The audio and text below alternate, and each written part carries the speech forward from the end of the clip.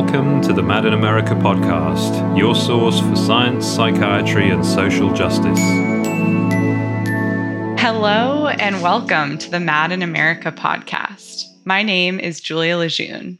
I'm a doctoral student in clinical psychology at the University of Illinois at Chicago and a science news writer at Mad in America. This week, we will hear from Dr. Morgan Shields. Dr. Shields completed her PhD in social policy at Brandeis University and is currently an assistant professor at the Brown School of Social Work at Washington University in St. Louis, where she also directs her own research group. Dr. Shields is one of the few health policy researchers who focuses on quality of care within inpatient psychiatry.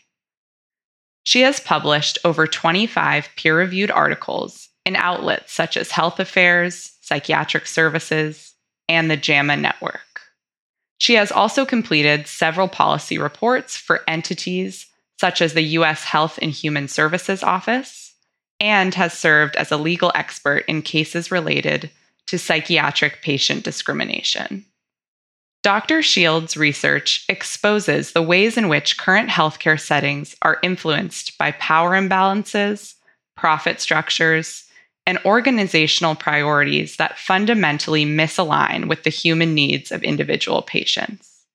Her research has affected change at the state and federal levels, prompting internal investigations and structural reforms within agencies such as the Veterans Health Administration and the Massachusetts Department of Mental Health. Today on the podcast, we'll be discussing Dr. Shields' current work, which aims to identify strategies for implementing patient-centered and equitable treatment within existing mental health care structures, and in doing so, reimagines inpatient psychiatry. Dr. Shields, thank you so much for being here and taking the time out. I'm honored to have the opportunity to speak with you. And really, just to get started, I know that you're one of the few health policy researchers out there who's chosen to dedicate your career to studying inpatient psychiatry, to understanding quality of care in that setting. And I'm curious to hear a bit more about your journey to get there, your background, kind of what has gotten you into this work, what's kept you committed to it. Yes. So that's the question that everyone likes to ask me. And they've been asking me this question for a decade. And it's interesting because I think I get asked this question more than other health services and policy researchers. So if I were to study primary care, for example, I just don't think there would be as much curiosity or fascination as to why I'm so interested in primary care. What's the story, right? But for me, there is this curiosity, and it's actually been something I've struggled with. How much do I share? How much do I leave to a person's imagination? And even if I don't share anything, people have imaginations, and it's really caused me actually a lot of distress throughout my training. And now I'm at a point where I have a faculty position, and I was very open about my who I am in my job applications, which was very risky, and it worked out wonderfully. I mean, it just was so great. So now I kind of feel very empowered and free to be a bit more relaxed about explaining why I truly am interested in what I research. So I've always been interested in mental health care and inpatient psychiatric care for multiple reasons. So I grew up with a father who was diagnosed with bipolar disorder, and he really did struggle. So he was homeless for most of my childhood. And we would see him, and he would sometimes be sleeping at different people's homes or on couches or in his car. We had a close relationship with him. He was in our lives. And the hospital was always this place that my mom would fixate on when my father would be experiencing, a manic episode or psychosis. She would say, if we could just get him to the hospital, and she would dream up strategies of trying to trick him or get him into the hospital, because if he could just get into the hospital, he could sleep. Maybe he could get better, but at least he'd be safe in the meantime, and there'd be some reprieve. So I grew up thinking the hospital is this place of safety. It's where someone could get treatment. And the fact that my father did not go to the hospital voluntarily was his fault. And so I was very frustrated with him. He was the cause of why his life was stressful and why my life was stressful. I have other family members too who have what you might consider to be serious mental illness, bipolar, schizophrenia, and have been hospitalized over a dozen times. But then I had my own experience, and my first experience in a psych facility when I was 16. And that, without sharing too many details or anything too heavy, the sequence of events was there was a huge traumatic event that happened in my life. My mother's boyfriend took me someplace and raped me. It was a big deal. And then the police were involved and it was very stressful. And so shortly after that, I just couldn't cope with the stress. So I was hospitalized. And while there, the frontline staff, who were comprised of mostly men, made fun of my breasts being too small. No, and I had just been raped. I went through strip searches, and there was a 9-year-old boy who was crying because he missed his mom and he wanted to go home. And this guy who had just come out of the military, and he was the primary bully of everyone. Frontline staff said, "You need to just man up and stop crying. If you would just behave yourself, you would not be hospitalized." And so I got upset and told the staff, "Stop yelling at this boy." So then I got restrained. And as punishment, it was scary. It was a lot of strong men holding me against a wall and then sedated. And then as punishment, they took away my clothes and I had to sit in the hallway in a gown and write an apology letter. So that was my first experience in a psych facility myself. And it was extremely humiliating, dehumanizing, and was the opposite of what I thought was going to happen. I really thought that this was going to be a place where people would be nice to me and they would realize that I was suffering and they would give me treatment. And I was very excited about getting some treatment and some positive attention, but it didn't happen. I had another experience when I was 20. And at that time, I was taking classes at a community college in Florida, and my father was in a manic episode himself. And I was also working, and there was a lot of stress. So I was put on an ADHD medication, Vyvanse, and I went manic. And I have, certain, whatever it might be, in my family, people go manic. So I'm sensitive to stimulants and stuff that I consume. And that was a horrible experience, the mania itself, and I voluntarily went to the hospital so that I could sleep. And I was restrained immediately for asking a question in front of my mom. And I thought they were trying to kill me at the time. And when they injected me with the chemical restraint, I asked them, "What did you give me?" And they didn't answer me. And I thought for sure it was lethal injection. And so I thought I was dying when I was going to sleep. And it was a near-death experience for me. And then anyways, there were a couple of hospitalizations with that. And it was extremely traumatizing, abusive. And I was not a great student. But what ended up happening is I moved to Ohio and went to Kent State University, and just sort of by luck and the kindness of an instructor, I was invited to work in a psych lab, and I fell in love with the research process. And I learned in interacting with the world that I could not talk about my experiences, because if I did, people would no longer think that I'm smart and capable. They would discount me, and I was afraid that they would send me back to a psych hospital just by uttering it. And then I kind of started talking about it with my colleagues, grad students, and they seemed to not be aware of these realities in the hospital. You really have to experience it in your own flesh and blood to really appreciate what it feels like to be so dehumanized. And because now I'm a researcher, I went to the literature and I saw that there was almost nothing in the United States being done on this. And I had all kinds of questions like, why did I go to this place that seemed to be for people that no one cared about? And why was everyone there not white, basically? I was the only white person. Like clearly there was clustering of certain patients in facilities that were worse than others. But why was that?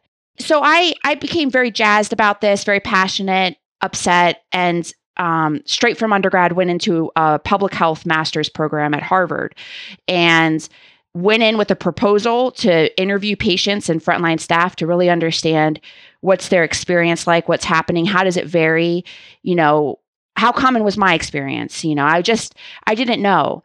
And from there, I've been very hyper-focused, got a PhD in social policy, continued researching this, did a postdoc in implementation science and academic community partnerships at Penn, and now I'm faculty at WashU Brown School.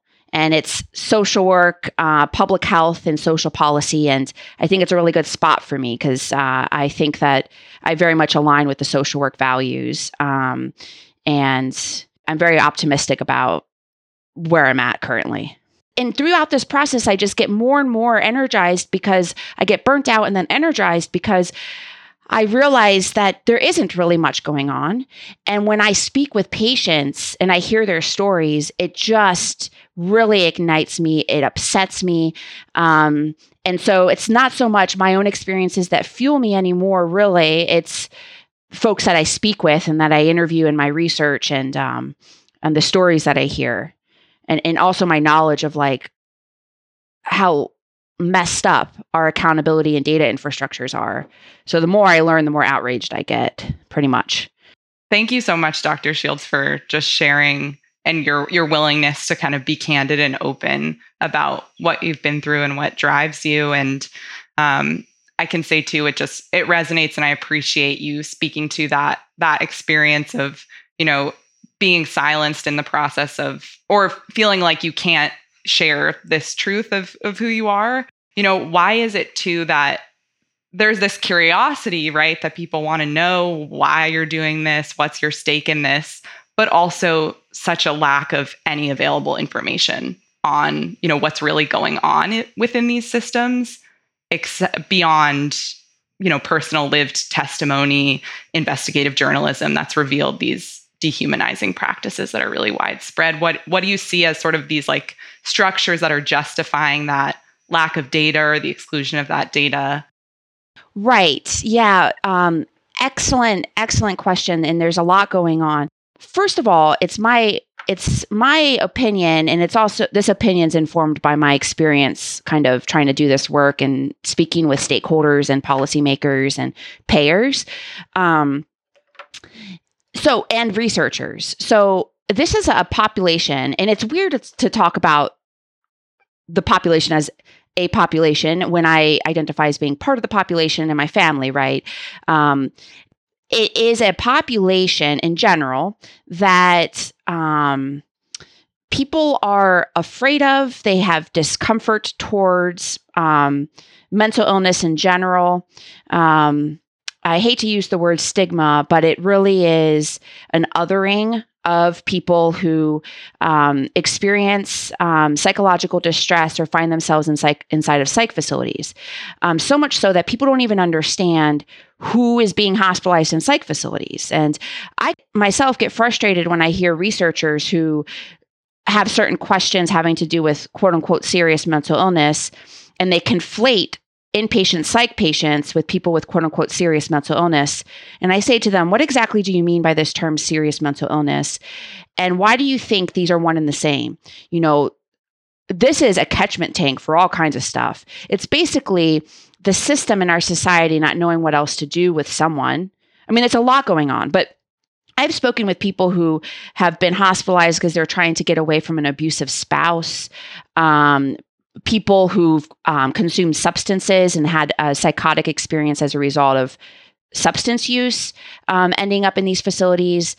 It's just a variety of issues. But I think that fundamentally it's an othering of this population, a discomfort. And because of that, people are kind of afraid to touch it, like researchers, but also feel like they're not qualified to touch it. Like it's this special population. And like I know so many of my colleagues do research on so many aspects of the healthcare system that they have no lived experience with, like nursing homes, and they feel totally qualified to do it and to ask all these questions. But when it comes to inpatient psych, they'll say, oh, well, that's not my expertise. Really? But you could ask the same questions you're asking when it comes to nursing homes. And why do you think you're an expert on nursing homes? You have never been in a nursing home. So I think that the root cause is the othering of the population. And this might be provocative, and I'd love to hear folks' thoughts on this who might be listening to this. The only reason that the system is going to care about psychiatric patients or accountability of psych facilities and improving our data infrastructure at the end of the day is if they're faced with pressure. The system's not just going to change just because it's, altruistic or, everyone thinks it's the right thing to do. It takes resources for one. It takes effort and there's inertia, and providers don't want to be held accountable in general, like not just for psych facilities. So it takes political will and it takes pressure. Now, I believe that the advocacy coalitions and organizations that otherwise would be putting pressure on this issue don't want to touch it because people have said this to me, directors of advocacy organizations, that they no longer invest in conditions improvement because they're very much, rightfully so, focused on keeping people in the community. And there's this tension or this perceived tension that if we advocate for improving psych facilities, then we're essentially advocating for more resources towards the psych facilities when actually we should be putting those resources towards the community and alternatives to hospitalization, right? And that's this tension. And there isn't necessarily like a clean fix to this, but the reality is that there is a vacuum of pressure. And I think that contributes. That's what, it's a population that is othered. It's easy to dismiss. And so without some sort of explicit organized pressure, nothing is going to change. Sounds like both people are avoiding going there. And also there's people, some of that works great of reimagining alternatives, but then that leaves like in the lurch of what's the black box of what's really happening. Yes. Oh, and can I just add with this black box, I'm happy you said that term, black box. There are multiple stakeholders that are invested in keeping it a black box. So it's not just provider organizations, it's policymakers, regulators. And I'm not going to disclose what state this was, but I'm using this as an example. So for example, there's a state I'm aware of that they had these psych facilities and they happened to all be for-profits. They were conducting fraud, right? They had unlicensed, unsupervised staff. Patients were dying in their care. Patients were being put on 12 plus medications. Totally hard to fathom how that's appropriate for very healthy young people who then died from over-medication, etc. Multiple violations. But the states, and this was leaked in a newspaper, was the regulators were afraid to take away their license. They were not following the rules to maintain their license. So therefore they should have, in theory, lost their license. That's the consequence. And if that's not the consequence, then it's fake, right? There's no point in having rules. And if facilities know that, then why should they invest in adhering to those rules? So they were afraid to take the license away because they needed the beds. And they were afraid politically of having too much ED boarding. And the hospital systems don't want ED boarding. And they are pretty powerful lobbyists. And you want to keep people happy. And you don't want there to be a news article about ED boarding of psych patients. So, but again, it just kind of exemplifies that they are responsive to pressures. It's just, how do you make them be responsive to patient-centered pressures?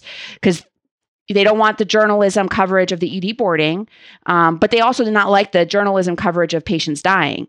So I think eventually a psych facility or two ended up closing eventually, but it took a lot of spotlighting.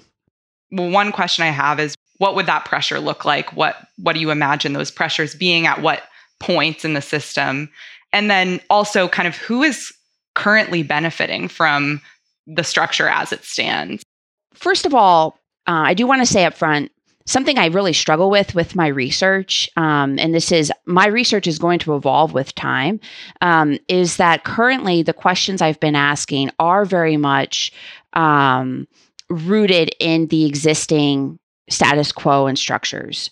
So how can we make reforms? It's very reform-based. It's not radical. And I struggle with that because some of the fundamental issues I see with psychiatric care in general are deeply structural within the mental health care system, but also outside of it. I think that the medical model, unfortunately, is might be inappropriately used for a mental health, but that we have invested a lot of energy and resources, and there are powerful entities that really benefit from us anchoring mental health treatment within the medical model. And all of our structures are surrounded by the medical model, insurance coverage, literally everything. And so I'm not sure who, aside from, yes, there are some profiteering organizations out there that are financially benefiting from psychiatric treatment, and that's an issue, and they have been increasing. But I also think that the issues we see are kind of a derivative consequence of our dependence on the medical model. And I don't necessarily think that any one psychiatrist or necessarily an association of psychiatrists like that some patients get hurt in psych facilities, right? I don't necessarily think that they appreciate that, but I think that there is, in my opinion, a knee-jerk defensive-ness to any sort of critique, and I think that comes from, as a collective organization that has their own interests in mind, a fear of losing their footing, their authority. And I think that is exacerbated by the realities that within medicine, psychiatry is seen as it's a stigmatized profession, and their legitimacy is questioned even within medicine, right? And so they kind of have an insecurity there. So then when they're faced with any sort of critique, they can't see how they are very powerful, because maybe they don't feel powerful within their own home of medicine. That's just my own psychoanalysis of it. But I think that their defense of their profession and their footing and their stake really gets in the way of progress, and is kind of what is sustaining our status quo and preventing us from doing anything truly radical and truly alternative to our current models of quote unquote treatment. And, so I have found psychiatrists, I work with some psychiatrists who are amazing, but I have found collectively that they are the most offensive. And they tend to not be the ones working on the front line of psych facilities. And it tends to be nurses and social workers. And I find nurses and social workers to be way more sympathetic and understanding and actually have aligned interests, because actually what makes these environments better for them is better for patients. Yeah, so I guess this is to say, who do I think is benefiting? I think that there are some professional societies that benefit from this power struggle, right? Fundamentally, whether or not that means they benefit from people being hurt in psych facilities, I don't think they do, but that's kind of an end result. And then, yes, there are other profiteering companies that also subsequently benefit from psychiatry maintaining power in the mental health space. And then I think there are other stakeholders that benefit from not having to be bothered with the really, really hard, heavy work of reimagining true transformation. I think it's really hard. And that's for anything, not just mental health, any sort of huge change, like policing, for example. So, and what change is needed? Well, I think I kind of alluded to this. I'm optimistic, but I'm also pragmatic. I think the root issues here are power imbalance. And so for me, any sort of intervention that I try to dream up, I try to anchor it towards how is it addressing power imbalance between patients and the other actors. And so one tool that I have been really anchored around has been the measurement, reporting, and incentivizing of patient experience. Very incremental. I don't even know if that's going to end up being a good intervention, but it seems like a good first step since all of the rest of healthcare is doing that. So why aren't we doing that for psychiatric patients? It definitely smells like discrimination to me, that we're not systematically measuring patient experience at the national level and incentivizing performance on those measures. So, but the reality is that those measures can be gamed, that patients might be afraid to report how they truly feel, that, when you get into the weeds of it, you can really rip it apart. And that's just one. But anything that truly puts more power into the hands of patients, either at the individual level or as collectively as an advocacy coalition, I think is the way to go. That's how our imagination should be anchored around. That is addressing the power imbalance, in my opinion. And I support testing out alternatives. And I would love to research that in the future iterations of my work for sure, alternative crisis response.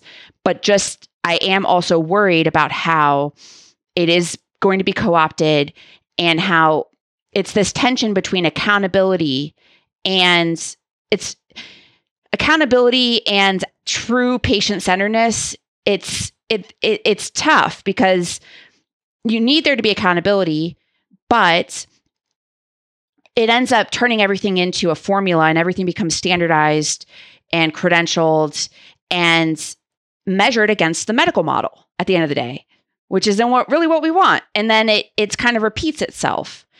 So I support understanding what alternatives are best and for whom, but I'm cautious about its implementation in our existing structures. Yeah, I'm curious. You mentioned patient-centered outcomes. I know a lot of your work has been focused on that, especially more recently. I'm curious, given this messiness that you're laying out of how complicated it is to fit into these systems or make change within these systems, and I know patient-centered outcomes is also a term that's used in other medical spaces. For inpatient psych, how do you define that? What do you see as when working towards that? What does that look like? For me, it really is, I'm just focused mostly on what I think is the first step, which is patient experience measurement. And you can think of patient experience as an outcome, but it's really like a process. You can categorize it as an outcome, but it's really the patient is evaluating the process of care. And the reason why I view that as a first order priority is because we don't want care to cause harm. And we want patients to be treated with respect. And that is important. When it comes to other outcomes, like the classic outcomes that are currently being measured are readmission and follow-up. Did you have contact with a healthcare provider within 7 or 30 days of discharge? Were you readmitted? Those are not patient-centered outcomes necessarily. Those are very much payer-centered outcomes.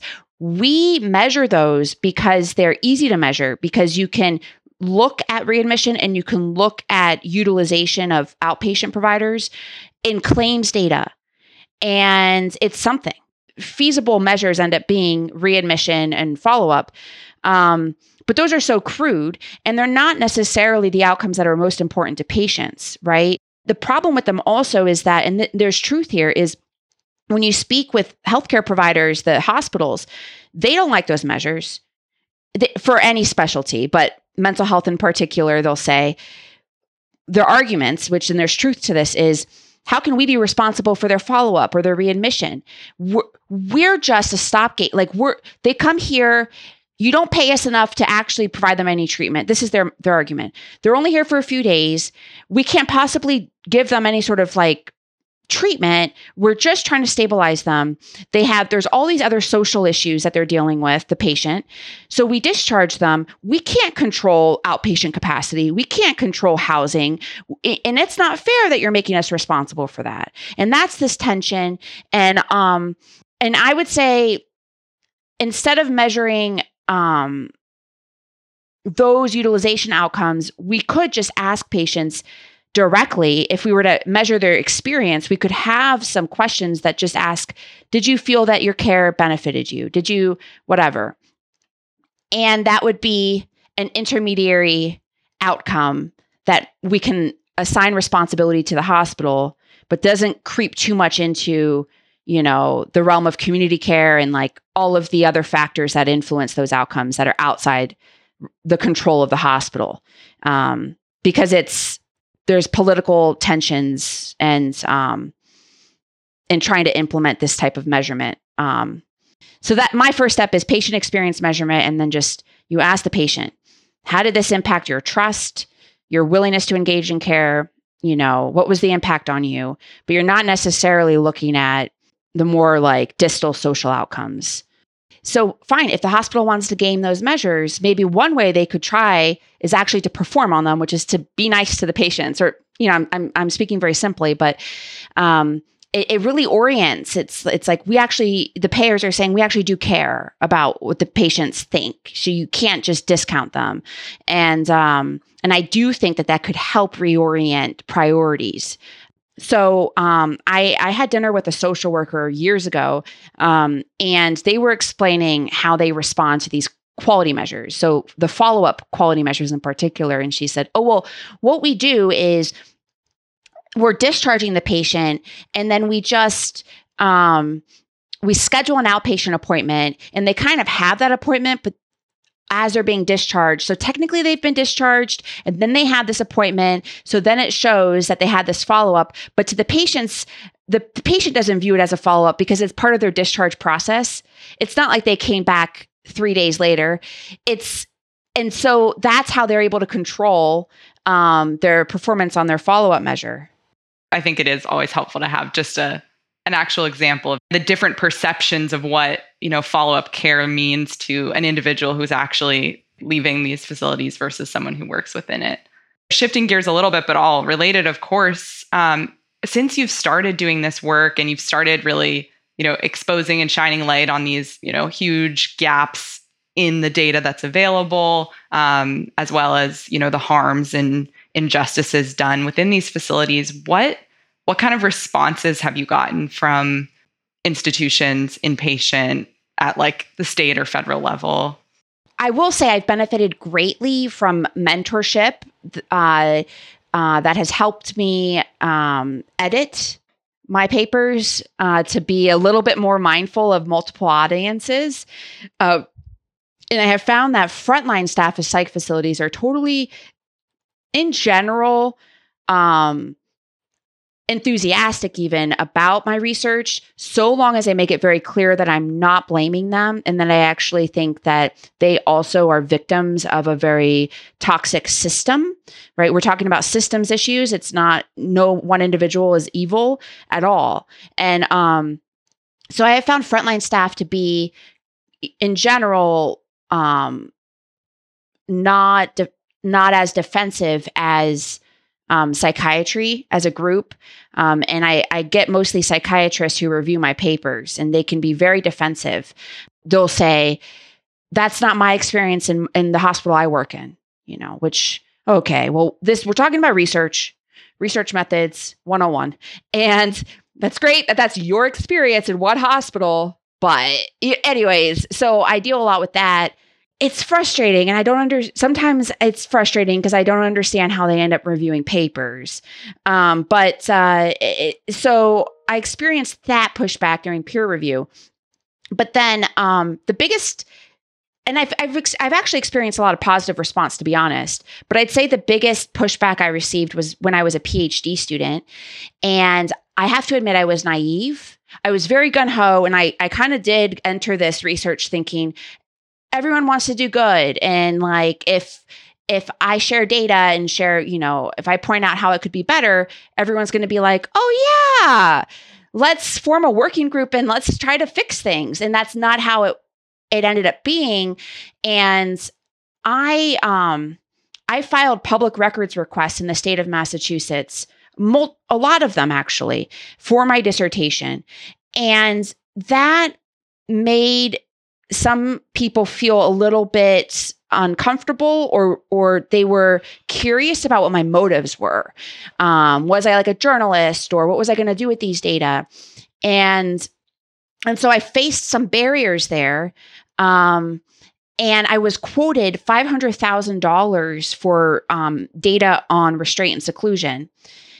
And I said, I don't have that money. But really they were just trying to shut me down.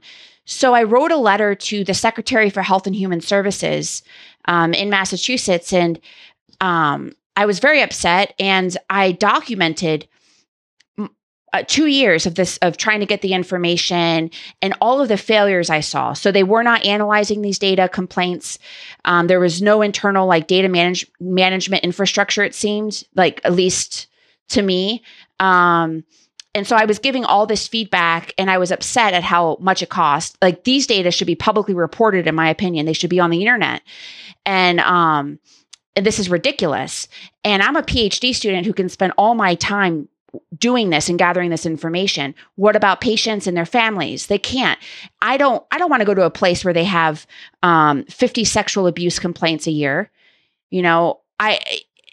Physical abuse, verbal abuse. So, and I want to know that, and I have the right to know that as a citizen, and everyone does. So shortly after that, I then got the data for free. Interesting. And then at some point, it reached the Commissioner of Mental Health. I ended up having a meeting with the Commissioner of Mental Health. My first meeting with her was lovely-ish. My second meeting with her, I was giving her feedback for my dissertation, and I wanted her. I had some outstanding questions about like co-occurring events at the time of. I was looking at the effect of an intervention, and I wanted to know if the state was doing anything that could have confounded this. And I wanted to know if my numbers looked correct in her opinion. And, I was just trying to do my due diligence, and I didn't want her to be blindsided. So I met with her, and I left that meeting crying, and I'm embarrassed. I should have been tougher, but she just was upset that I did my research. I don't know what else to say. And I don't want to imply anything, but I did leave that meeting. I went into the meeting really enthusiastic, and I did leave the meeting crying.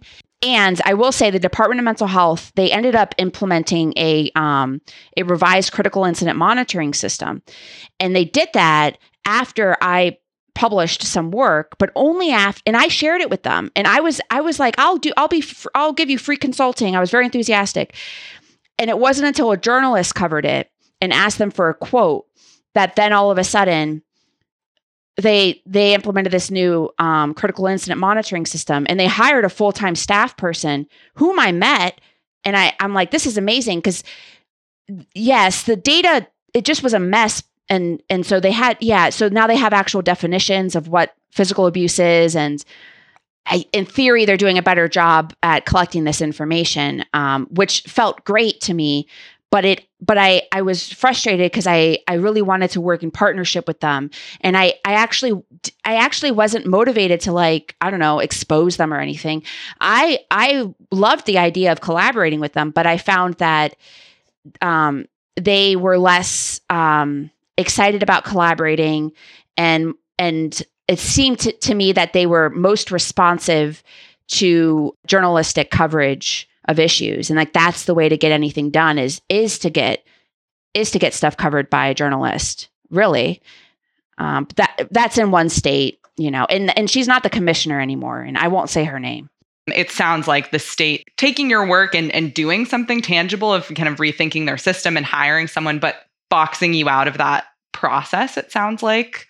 So I'm curious too, just in thinking about your positionality, you're describing, wanting to do this more radical work or kind of push the bounds and think, think about these questions in bigger ways and in structure, from a structural lens, sort of what tensions emerge maybe with you holding those perspectives and trying to collaborate with others who perhaps, are coming at this from different angles.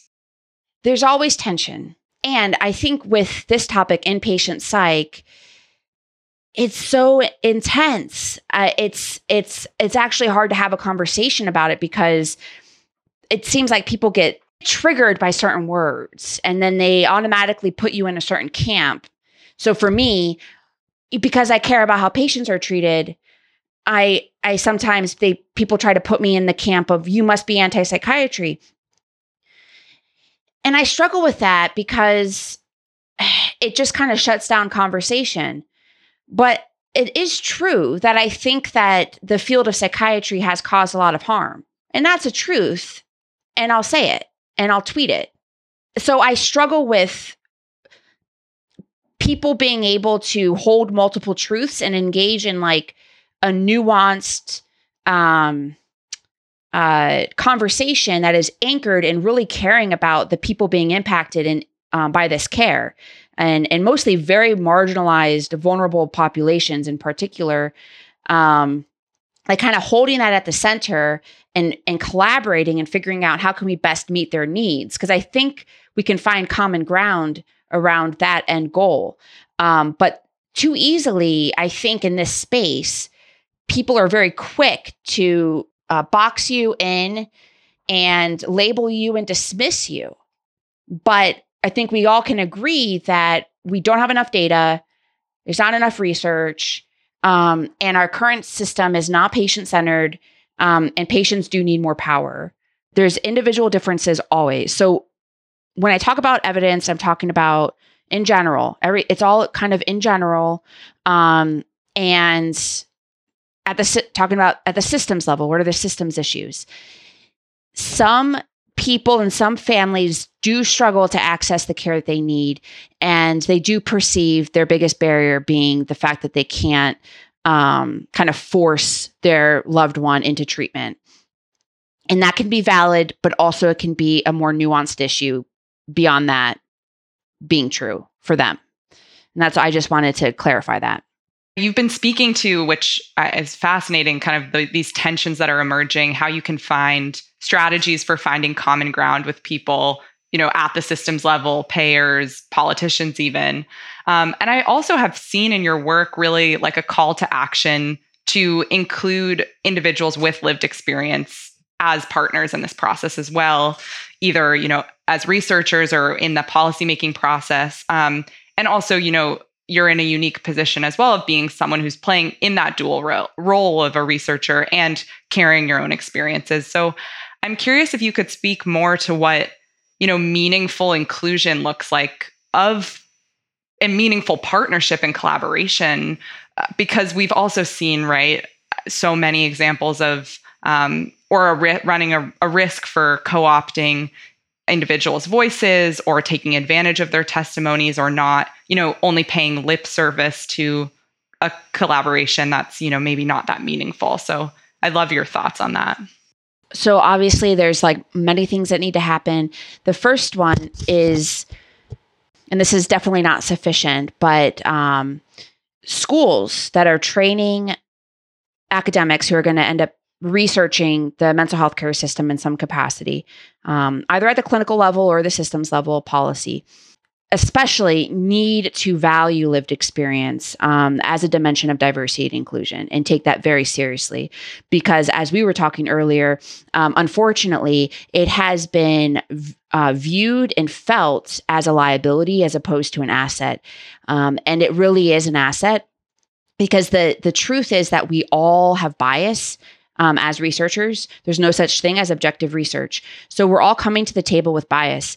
And it's really a question of how can we make that bias more equitable? And so I would argue that the way we should be viewing bias is trying to put more weight and more value on the types of biases that are more marginalized or underrepresented. Because there's an inherent power imbalance, right? And so one way to address that is to put more weight on those who have less power. So that's what we need to do in the academy. And obviously it takes changing people's attitudes, but pressure and like true pressure on diversity and inclusion as the like hub of this, because disability and lived experience in generally just are really not prioritized, I have found, in diversity and inclusion efforts, and they should be. So that would be one, and that would be a way for us to get PIs with lived experience in leadership roles, eventually real big leadership roles after time. And I've actually met some people who have lived experience who have leadership roles. So they exist, but I don't think there's many of them, at least not like lived experience of involuntary hospitalization per se. And if they exist, it's hard to know. And so it's hard to find allies or find like your group because everyone's trying to hide it. It's just not good. So yeah, it's hard to find your peers and get the support and et cetera. So that would be one. And then obviously it's a structural issue. So we need funders like the NIH to really value this, community partnerships in a meaningful way where they put money on the table. But at the end of the day, these grants are reviewed by our peers, and, other academic researchers. And so it takes, at the end of the day, it really takes people buying into this as something that's important and being convinced. Because even if the NIH says, oh, we have to have these partnerships, if the reviewers don't think that that's important, they're not going to be critical of someone's grant. You're not going to be critical of how meaningful the partnership is between the researcher and the community partners. And it is important that we partner with community members, both individuals and organizations, because first of all, we are only one person, as if we're someone with lived experience as a PI. So we don't have the diversity of experiences that we should be tapping into. And we have our own privileges, that biased our own experiences. And also, just by having a PhD makes someone incredibly privileged and sitting in a different spot, no matter how your experiences were prior to getting a PhD. So we're different and very privileged. And so it is important to maintain those relationships. So, but academic research is such that we do depend on grant money, and the grants run out, and it's hard to maintain continuous relationships with community providers or community partners because the grants run out. We can't pay them always for their expertise or for partnering with us. And then if we don't pay them, then that's not good. We're exploiting them. I'm lucky in that I'm hard money, so I'm kind of excited about that. But a lot of people are trying to do this work in soft money environments, which means that they have to raise their entire salary through grants. And so, yes, you might get money to do an amazing project where you're collaborating with community partners and people with lived experience, but you have to then apply for the next grant and the next grant, and you have to be opportunistic and just kind of like do whatever the granting agency wants you to do to get the money to survive. So that should be addressed. There's a lot that should be addressed to change the incentives of researchers so that we could support them in being able to do this work. And I do know there are a lot of researchers who would love to be able to do this work, but they're also trying to survive themselves. So yeah, with the people who have the purse need to value this, and they need to be strategic about how they use their purse. And then us as researchers, as a collective, we have to talk about this and trying to change the minds of our colleagues so that when they're at the table, they're on our side, and they can be convinced and maybe even speak up on these issues, because that's what it's going to take.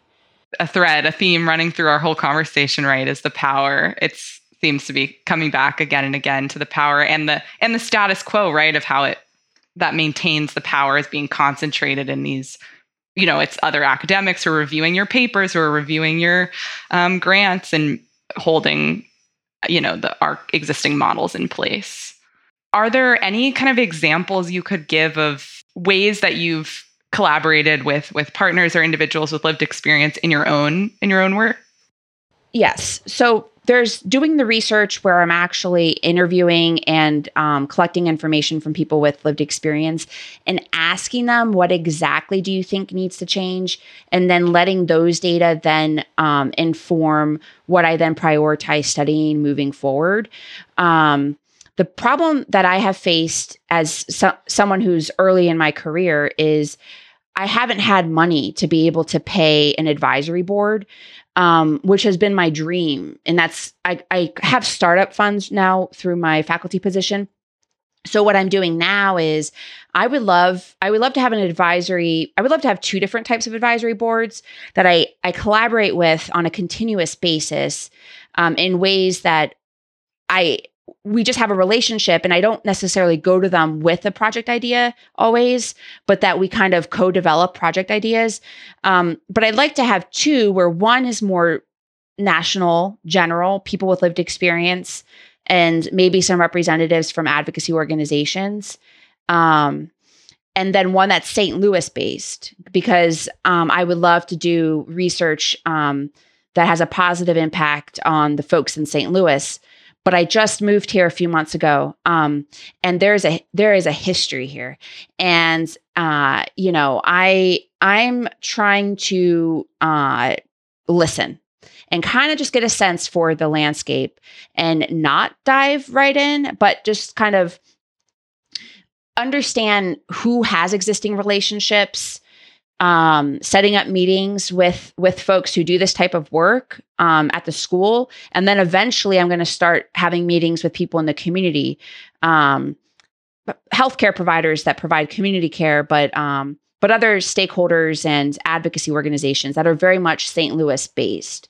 But it's kind of, it's not going to happen overnight. Yeah, to be able to do it appropriately, and it's a relationship, and I want it to be a long-term relationship. So, and I try to hire RAs with lived experience, and I partner with students at different universities who have lived experience, and I try to do my best to support the workforce by. If someone reaches out to me and wants to collaborate on a project, I try to be generous. But I'm also trying to figure out how to juggle lots of things currently and manage everything and not be a terrible mentor, right? So, actually be able to respond to people's emails and get drafts back to them. But those are the things I'm doing now with my limited resources. On that note, I'm curious if there's any ways, thinking about the people who will be listening to this podcast, if there's any way that, at any level or even down the line could connect with you or get involved or share their story in a way that, might be, if they feel moved to do so. Absolutely. I would love that. I love my work, and I get really energized when I am connected with people with lived experience. I love it. And sometimes it is hard to hear some of the stories, I will admit, because it can be really upsetting that people have experienced what they've experienced. And I hear similar stories over and over again. That's really upsetting. But I'm very open. People can reach out to me. I do have a lab that I've started, and I have hired a couple of people. And so I do think my capacity will be increasing in the near future. But also just, I would ask people to have some grace if I take a while to get back to you, because that might happen. I'm starting to teach on Tuesday, so I might be distracted for a little bit, but definitely very open to people reaching out, collaborating, or just getting in touch, and then we can maybe later down the road we work on something together. But yeah. Amazing. I'm excited to hear that. And then I think And you've spoken to this a little bit in terms of how, the more you learn, the angrier you get, the more stories you hear, that fuels your energy to do this work and be in this work. But I'm curious, kind of how you continue to maintain hope, if there's more you could say around that, and also what do you hope for in the future of these systems, or what do you see as your long-term vision for how things might look differently? Being pragmatic, my long-term vision, I would absolutely love it if in my lifetime I could at least see people caring about these issues and trying to address them, even if not getting it right perfectly, but there being a consensus in the mainstream that these are issues, and that the issue isn't that, oh no, there's gun violence, we have to lock people up, or oh no, the issue, a recognition that there's an issue of people being dehumanized in our systems, and how can we fix that? How can and just a reckoning of the violence that's been inflicted on people in a similar way. And I don't want to co-opt this, and I want to be very clear about that, but in a similar and intersecting way, actually, with police violence. If there was just a mainstream reckoning that this is an issue, first of all, and then there's the debate of how do you fix it. But I am afraid right now there's not an awareness of the issue, the true issues, and that we're still debating reality. Is reality? Should we listen? Should we even treat psychiatric patients as people? It feels like that's kind of the debate that I've been hearing, and that's unfortunate. And I would love for us to get to the point where we agree these are humans, we are humans, and the way we've been operating with our mental health care treatment system has been absolutely unacceptable. And we have to figure out how to do a better job, and have humility in that process, because it will take a lot of people having humility, because a lot of people have been participating in it. But that's the nature of life in these systems. We all are implicated. That's my future hope.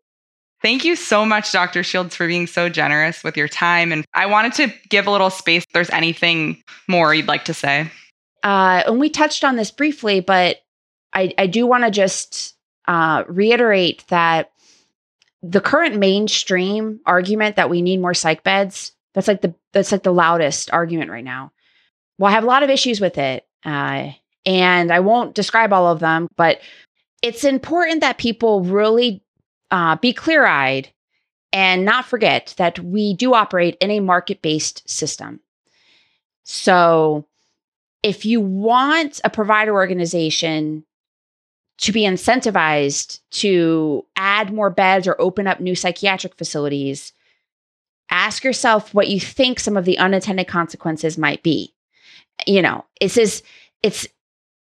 We treat, for some reason, psychiatric care as it's like just a bunch of benevolent people, and we don't view other types of consumer goods in that way. We seem to be able to be critical as a society of healthcare in general, and then also other consumer goods like shoes and clothing and, exploitation of the labor force and all that. But for some reason, with mental health care, it seems like if you even bring up this critique, it's almost as though people get offended, or it's too much to process. I don't know what it is, but it is reality. And I would just ask people to have some appreciation for it being a complex issue, and potentially that there are issues of profiteering and exploitation of patients. I'm really glad you kind of went into a bit more depth with that, because I think too it's one of the most what we hear so much need to increase access to care, increase access to beds, to inpatient care, and without any of sort of what this picture that you've painted for us together today of all of the nuances and complexities to that. And before we can just increase access, let's think about what is this care that's really being provided. Thank you so much. I feel inspired, and I just really appreciate your work and the work you're doing and the time you've shared with me today. Great. And thank you so much for inviting me to do this. It's energizing, and it was nice to meet you, Julia. Thank you for listening to the Mad in America podcast. Visit madinamerica.com for more news, views, and updates.